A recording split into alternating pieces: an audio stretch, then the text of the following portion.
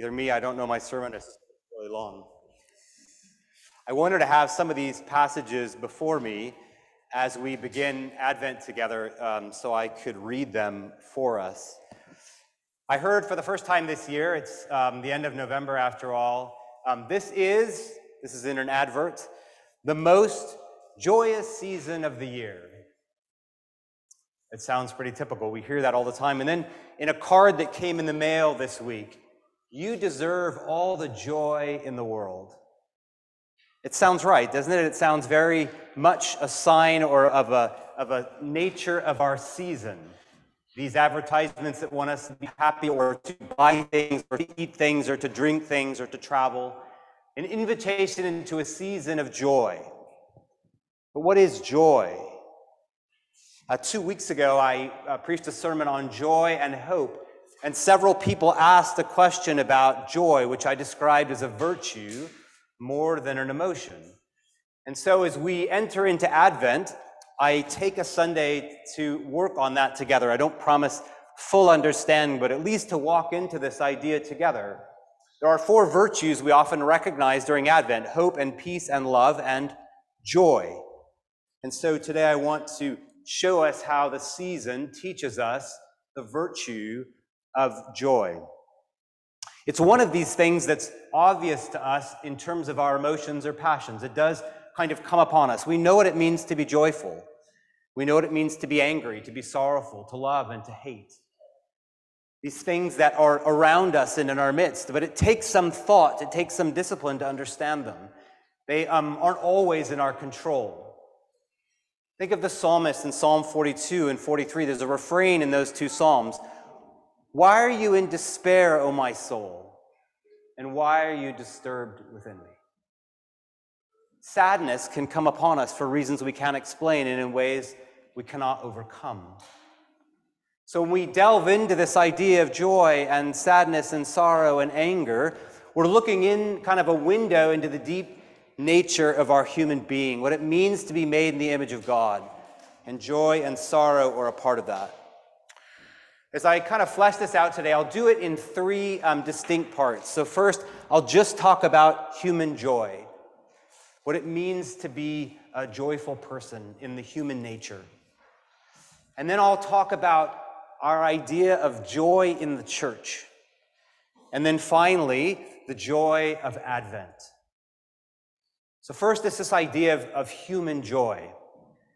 And we are gifted with, believe it or not, centuries of Christians who've thought deeply about this subject in the past. We're not kind of stumbling into this out of nowhere. And what's kind of been handed to us is there's a number of what we would call passions, or they would describe as passions that we experience in life. Hatred and love, courage and fear, anger. They tend to come in pairs like this. Joy and its opposite, sorrow. And there's these experiences that we have in life, and so we long to be joyful, and yet we're often sorrowful. We long to love, and yet we often hate. And so the Christian obligation here is to be people who are joyful, to pursue and find this habit of joy. And the way that we do that isn't by merely feeling happy.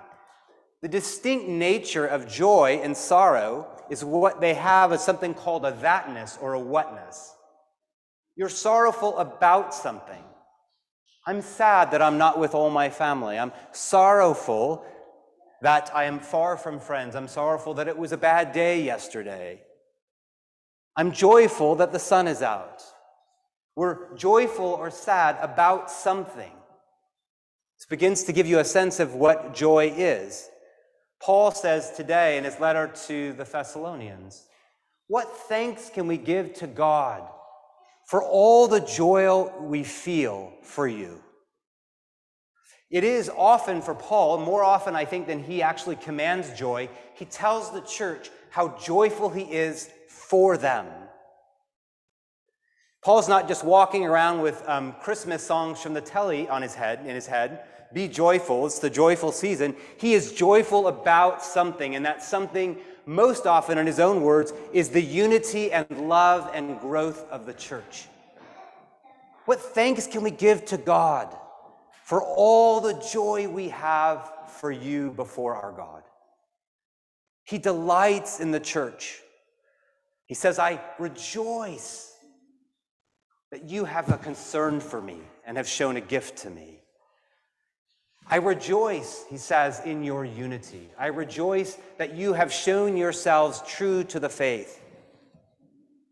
He says that I rejoice, or elsewhere he says, make my joy complete by being of the same mind, by being a church in unity. So joy, this is kind of our first insight into how it works within us, is that we are joyful for things. It's not simply about being happy. We locate things that are good, that are meaningful, and we set our desire upon them. The psalmist says in Psalm 20, shout for joy for your salvation. It is God's salvation that brings us joy. I rejoice in your wonderful works of your hands, the psalmist says. I rejoice and delight in your laws, for they are good. I rejoice in your name and in your promises. If you study these commands to rejoice in the Psalms and in Paul, there's always an object of thatness to it. And so when we're commanded to be people of joy, that's why I say it's not chiefly an emotion. It is about setting our desire on something good. And chiefly that good is God. We rejoice in Mount Zion where your name dwells. We rejoice that your name is near. Christian joy, as we come into the season of Advent and we think about our human nature, is that practice of setting our minds on those things that are good. And joy is the result. Now, it's been said, and people have said this, and I know this is true, I don't feel all that joyful today. Can walk right out of church and sing songs and talk about joy and be no more joyful. It is why I call it a virtue. It requires discipline and practice. It is not easy to be joyful, although we all know people who are overwhelmingly joyful.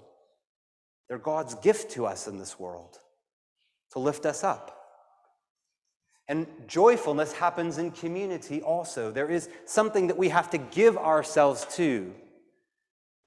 Our Advent, our commercial season just wants us to be happy, but the Christian response is it takes work. C.S. Lewis says in his book, Surprised by Joy, it's his long kind of story of his own journey to the faith, of his kind of biography of becoming a Christian. And he says that he knew from his earliest days as a child that he yearned to be happy. But it wasn't until he was late in life he discovered that it wasn't joy that we seek, it is God that we seek, and joy is that effect. And so if we seek to be joyful people, it is not joy that we go looking for, it is the Lord in his goodness. It is to delight in him, in his beauty and his perfection. And if we're not joyful, we probably have not practiced delighting in him all that much.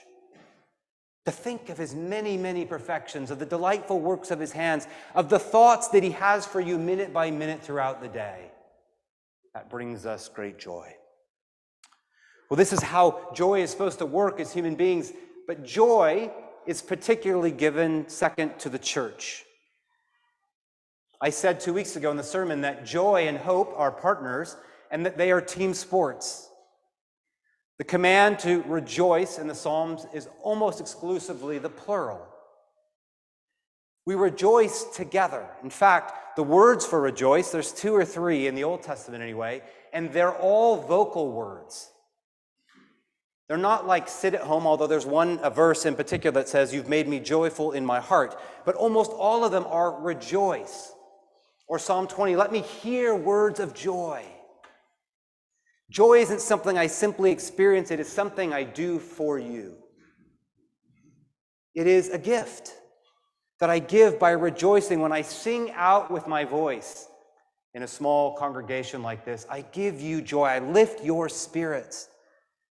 It is so much easier to be joyful when you are in community and you hear the voices of the saints proclaim the goodness and grandeur and loveliness and patience and compassion and long-sufferingness of our God.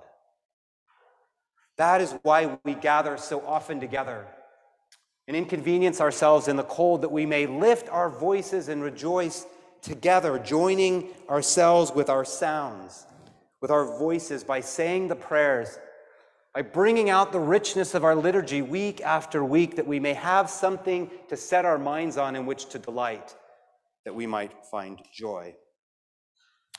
It's a peculiar thing that we put so much to song, just as the Jews did. For song can't help but lift our spirits.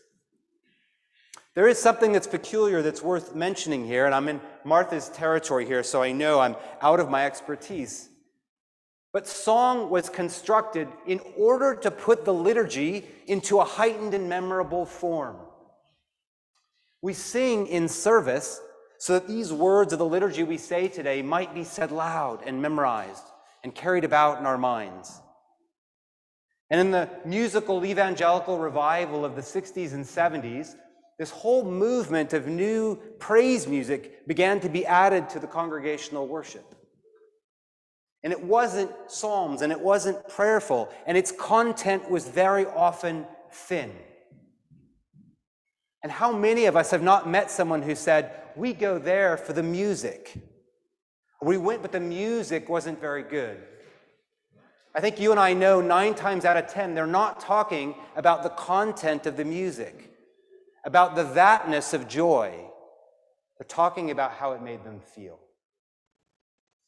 So as we think about joy in the church in our song, it's not chiefly about how the music makes us feel, but upon those thoughts of God and His goodness and His love and His salvation and His word that the music points us to. It is the ideas themselves, and we can get caught up in our culture for better feeling music, for singing stanzas again and again to provoke or evoke some sense of emotion, when it is in fact the words that the music points to, out of which our joy comes. A third thought here, it is communal. It is driven by music which sings the rich thoughts and songs of Scripture and of the liturgy. And it is also always tied to thanksgiving and hope. Today when Paul says to the church, what thanksgiving can we give to God for all the joy we have because of you before God? Paul is always thankful and joyful. I sometimes think like you, this is awfully hard to do, to be joyful, but Paul commands it again and again and again, dozens and dozens of times. He ends the book of Philippians, or the book of Thessalonians that we're in today, by saying, pray without ceasing, rejoice always, and give thanks in everything. Thankfulness and joy are partners. It says in Psalm 95, which we read every day if we read morning prayer, enter his gates with thanksgiving and make a joyful noise with songs of praise. This world is a gift. Christ Jesus is a gift. The Spirit is a gift. My friends, my life, my gifts are gifts. And with thanksgiving, I go forth in joy. Gratitude begets joyfulness. We remember that all things have been given to us and made for us by God. And also, as I said 2 weeks ago, joy is a partner to hope. Listen to this from Romans 15, which is also in daily morning prayer. May the God of hope fill you with all joy and peace in believing, so that by the power of the Holy Spirit you may abound in hope. May the God of hope give you joy and peace that you may have more hope. Hope sets itself on the promises of God, not on the moment. Hope looks out at the horizon. This brings us third then to joy in Advent. The particular shape of joy in this season of the year is one of hope, of looking for that day of the coming of the Son of Man in Zechariah. Or as it's named, that day of the Lord's return, Jesus tells us, the day of our redemption that is drawing near. Advent we set aside, just like we do Lent, a season of 4 weeks, or in Lent it's 40 days, and we simplify our lives, hopefully. And we add prayer to our day of thanks and joy and waiting and hope. The Lord is drawing near. Jesus says, you will know, straighten up, raise your heads, for you shall know that your day of redemption is near. Advent is spring training for baseball teams. It's getting back into the habit of looking out on the horizon and knowing that the Lord is just about to come. Our collect that I prayed for today, you may have heard it. When we gather in Advent, there's always two kinds of remembering of hope. For that dark day when the world longed for redemption and he came in his humility. And he gathered the world to himself through Christ in his lowliness. And now he's exalted on high, and he will come once again in his majesty to sum up and fill out all the goodness of creation. As we begin this season in Advent, we ask the Lord to lift in us a spirit of joy as we wait and hope for his coming again. Amen.